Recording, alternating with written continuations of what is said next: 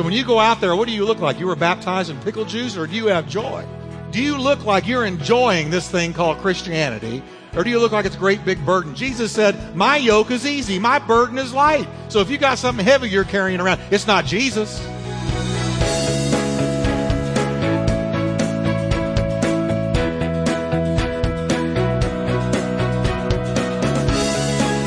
Welcome to Life Talk with Dr. Jeff Wickwire, author and founding senior pastor of the exciting Turning Point Church in Fort Worth, Texas. Pastor Jeff is known for his heartfelt and practical proclamation of the Scriptures. We are so glad you joined us today. So stay tuned as Pastor Jeff teaches, encourages, and challenges you from the Word of God.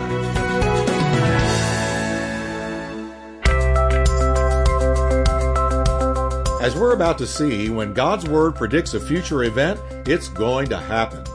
Hi, and welcome to Life Talk. I'm Jeff Wickwire. Thanks for joining us this time. Today we're continuing the series, Acts, When God Gets Loose.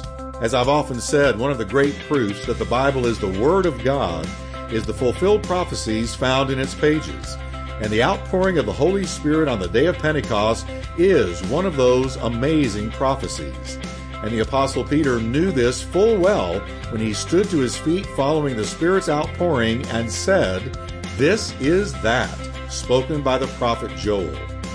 In today's message, we're going to explore what Peter meant and how beautifully prophetic predictions made centuries before that great day all came to pass. So grab your Bible and follow along as I share part 2 of the message, This is That.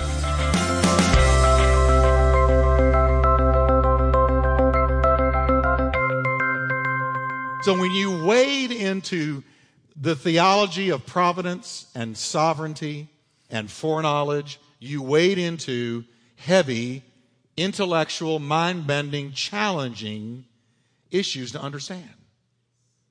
No wonder Paul says, "Oh, the depths of the riches of the wisdom and knowledge of God.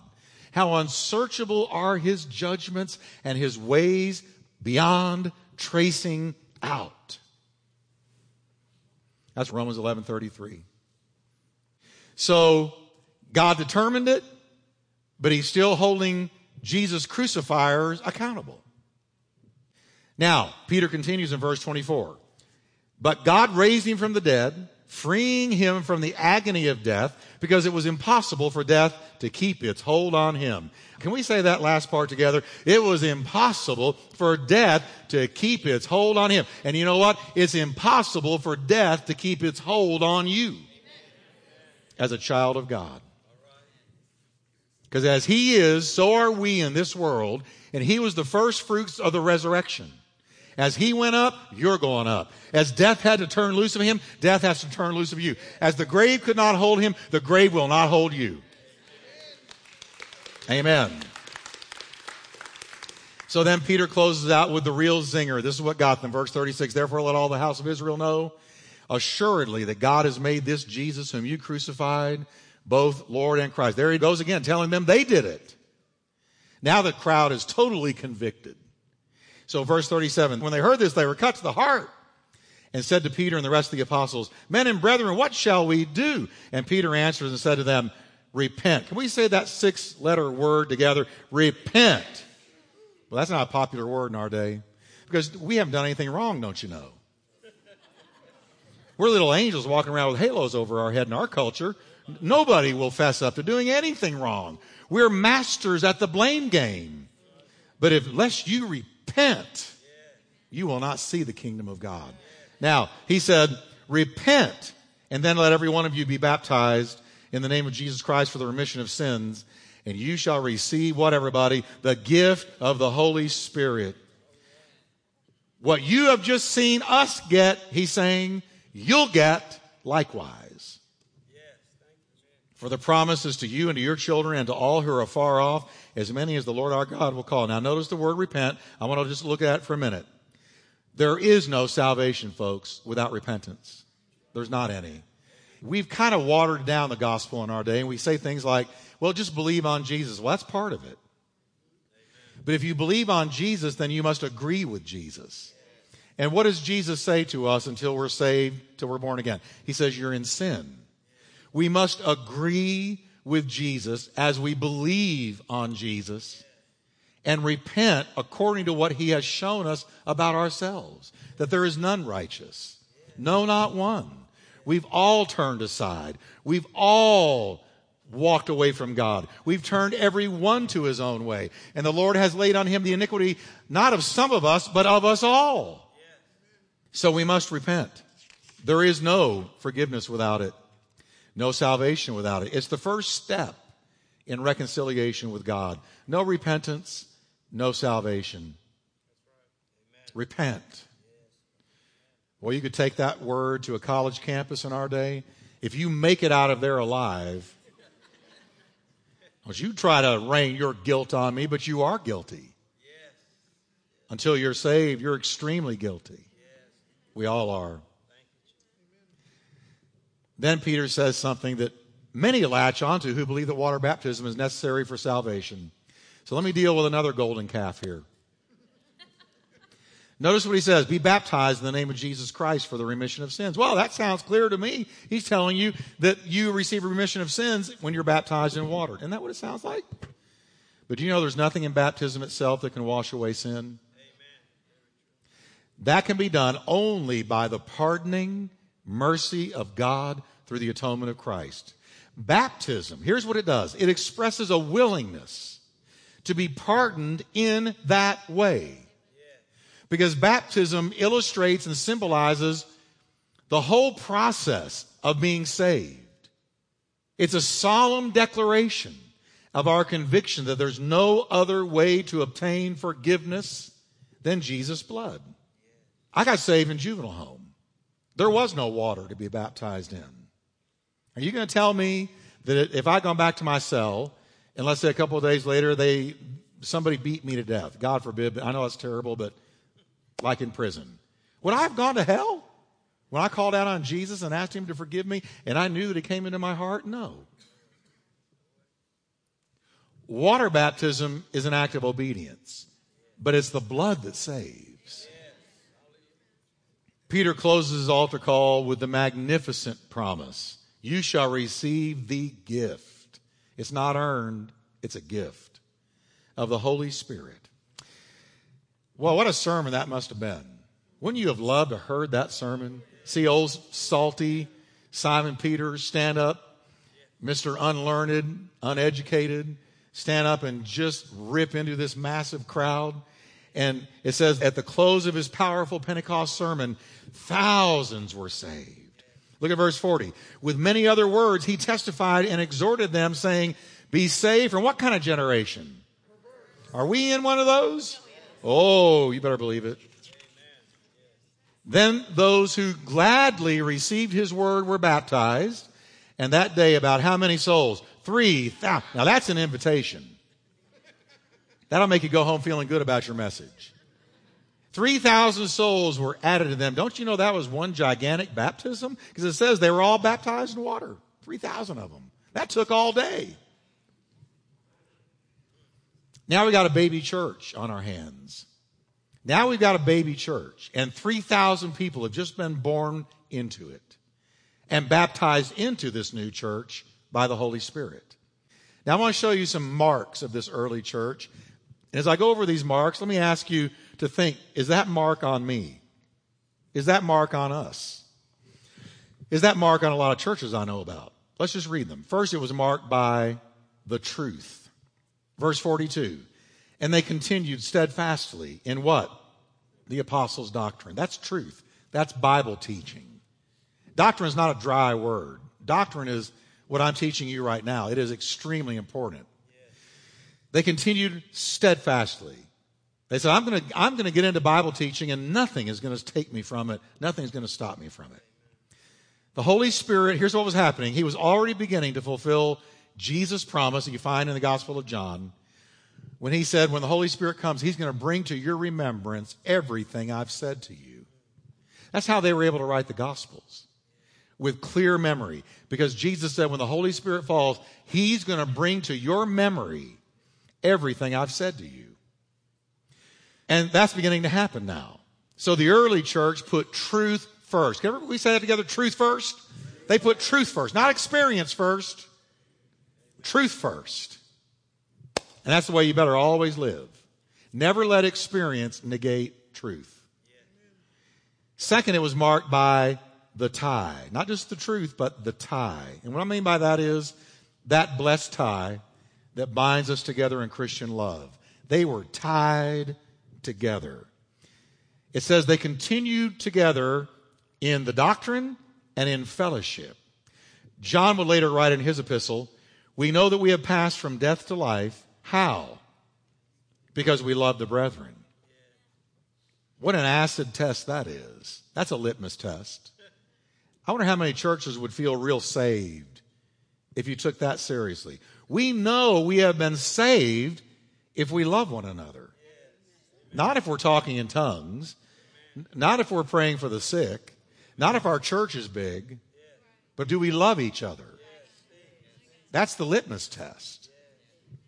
So they walked in, say it with me, the truth, and in the tie. And the third mark of the early church was the table. It says they continued steadfastly in the breaking of bread. Now this is talking about the Lord's Supper, which they regularly observe, which we regularly observe here. Per Jesus' command, who said, do this often to remember me. Okay? So, when you think about it, the Lord's Supper, this occurred to me today. When you think about it, it's really a companion or sits right next to water baptism. And here's how they go together. In baptism, we are declaring our death with Christ. When we baptize somebody, we say, buried with him by baptism into his death, raised to walk in the newness of life. So the whole message of water baptism is your old life is left in that water. Your old life is buried in Christ. And you have been raised to walk in a new life. Okay? So water baptism testifies to our death with Christ. But in the Lord's Supper, we show his death for us. The blood, the bread.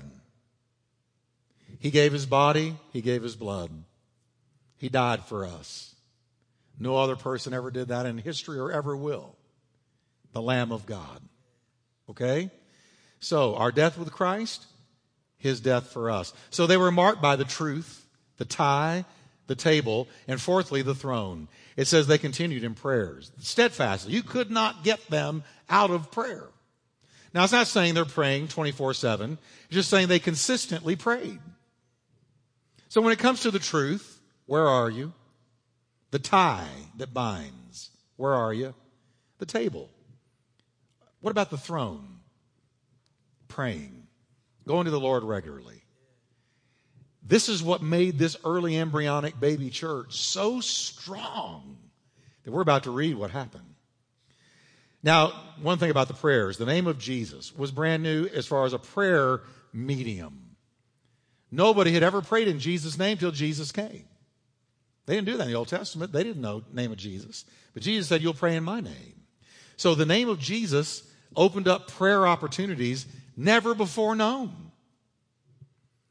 And it gives us instant access to the throne of grace. Let us therefore come boldly to the throne of grace, that we might obtain mercy, find grace to help us in the hour of need. We can come boldly, washed in the blood, and in that name, without fear of being rejected. Now, let's look at what this did cause around them and in them as they continued in these four things. Let's say the four things again, can we? The truth, the tie, the table, and the throne. Now, let's look at what it did. We first see a sanctified people. It says fear came upon every soul. That's talking about the fear of God.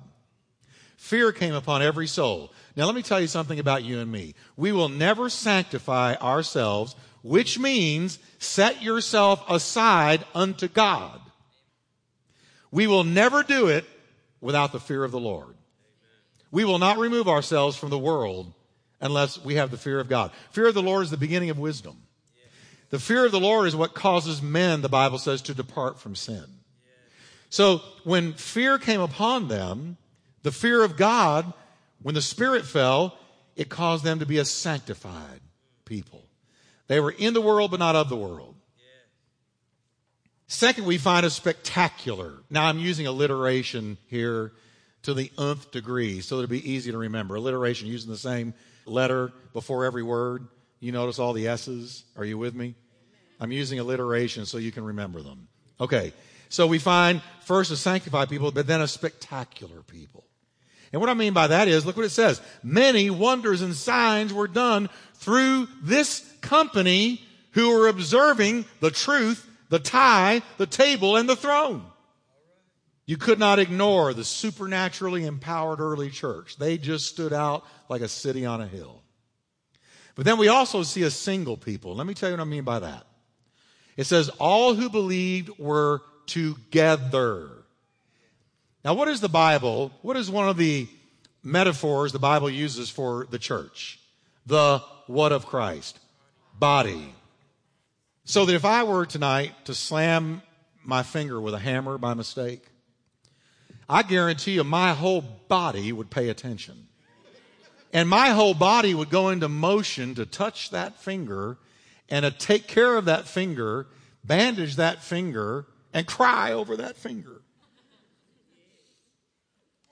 Because if part of my body hurts, the rest of my body has no peace till it's fixed. That's the body of Christ. So when I say they were a single people, what I mean is they were together, not divided. They cared for each other's needs. When one hurt, they all hurt. When one rejoiced, they all rejoiced. Is that true of us? Not because it's the church that I pastor, but I'm going to tell you, right now, by the grace of God, we have such a united church. And I've noticed when one hurts, other members of the body run to them. I've noticed it. And care about them. And pray for them. Are we perfect? No. Are we sincere? Yes. So, a single people. But then they were also a sacrificial people. Look at verse 45. They sold their possessions and goods and divided them among all as anyone had need. I've had people say to me, see, that right there is propagating communism. Because they sold their possessions and nobody had anything of their own. But there's a big difference. Under communism, you're forced. Here, it was voluntary. I'm giving it to others because I'm moved to do it, and I'm doing it. The spirit of greed, notice this, and selfishness was totally broken off this early church. They sold their possessions and goods, divided them among all, as anybody had need. So say with me, they were sanctified.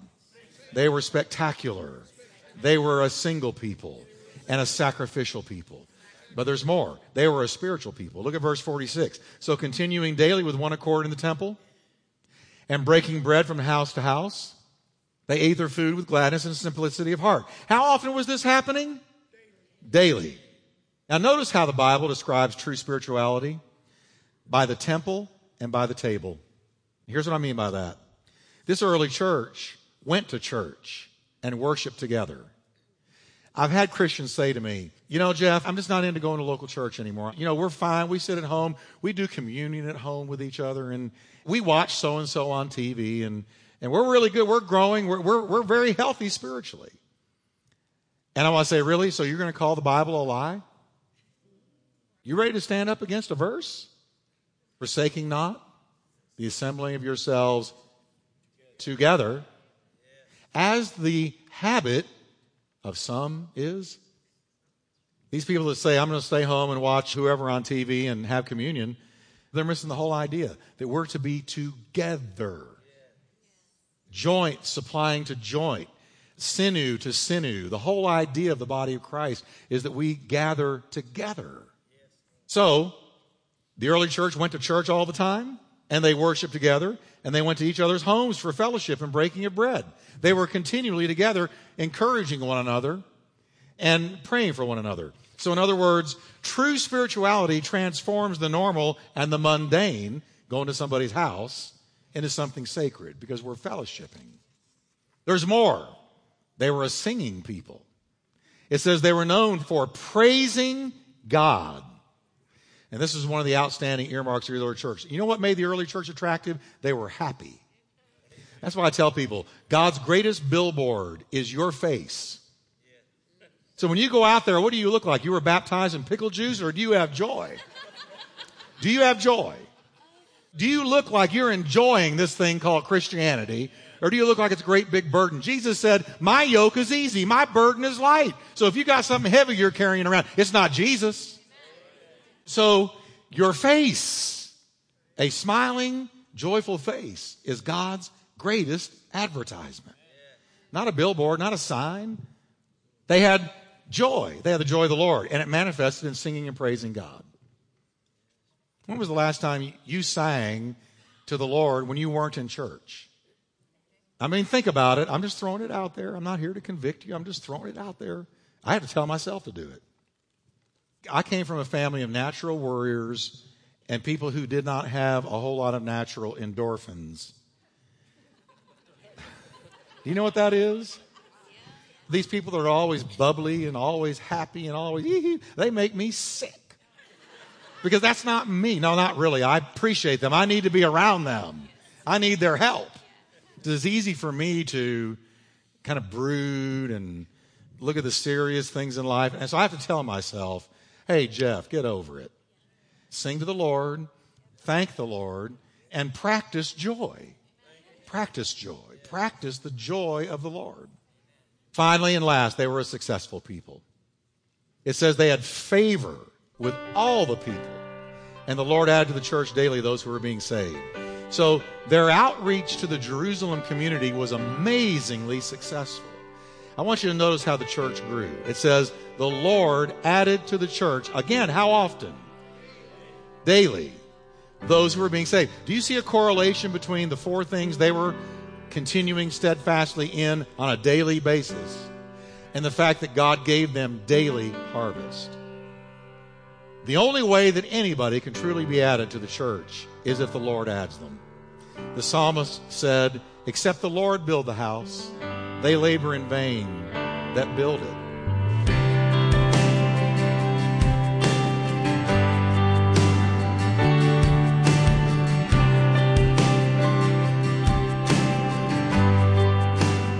Well, you know, I love the Word of God for many reasons. It's true, it's comforting, it's strengthening, it's faith-building, but it's also confirming of the great God we serve, who is able to predict the end of something before its beginning even begins.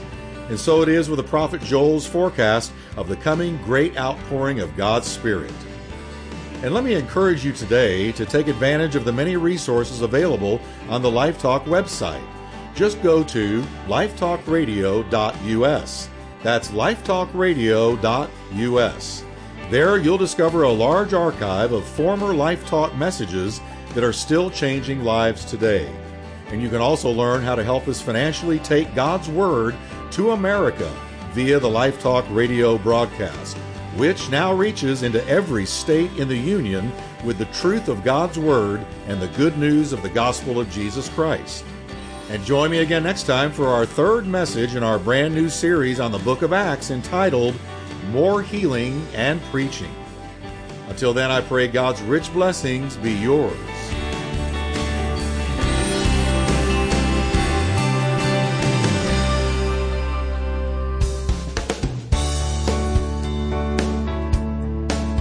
Hi, this is Pastor Jeff, and if you appreciate the straightforward Bible teaching you hear on Life Talk Radio, you can help us continue to be a voice of truth on this station. Call toll-free at 877-884-3111 or go online to lifetalkradio.us anytime, day or night, and make a donation to empower Life Talk to continue transforming lives with the power of the gospel. Call 877-884-3111 or go online to lifetalkradio.us and give your best gift today.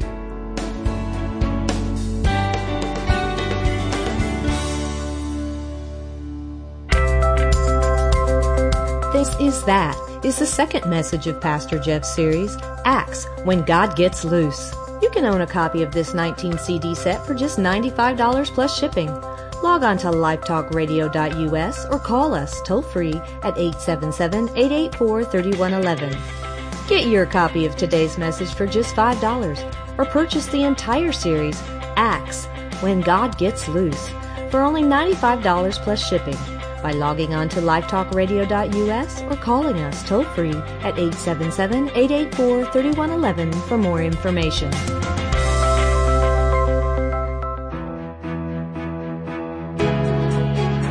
You've been listening to Life Talk with Dr. Jeff Wickwire. To find out more about Dr. Wickwire's ministry and Turning Point Church, visit us at lifetalkradio.us or call us toll-free at 877-884-3111. That's 877-884-3111. And as a reminder, Life Talk is a listener-supported ministry. We exist to bring God's Word to thousands of people in your area on this great station. So your prayers and financial support go a long way in helping us with this endeavor. Please prayerfully consider helping us. Thanks again for listening today, and we look forward to meeting with you once again on our next Life Talk broadcast.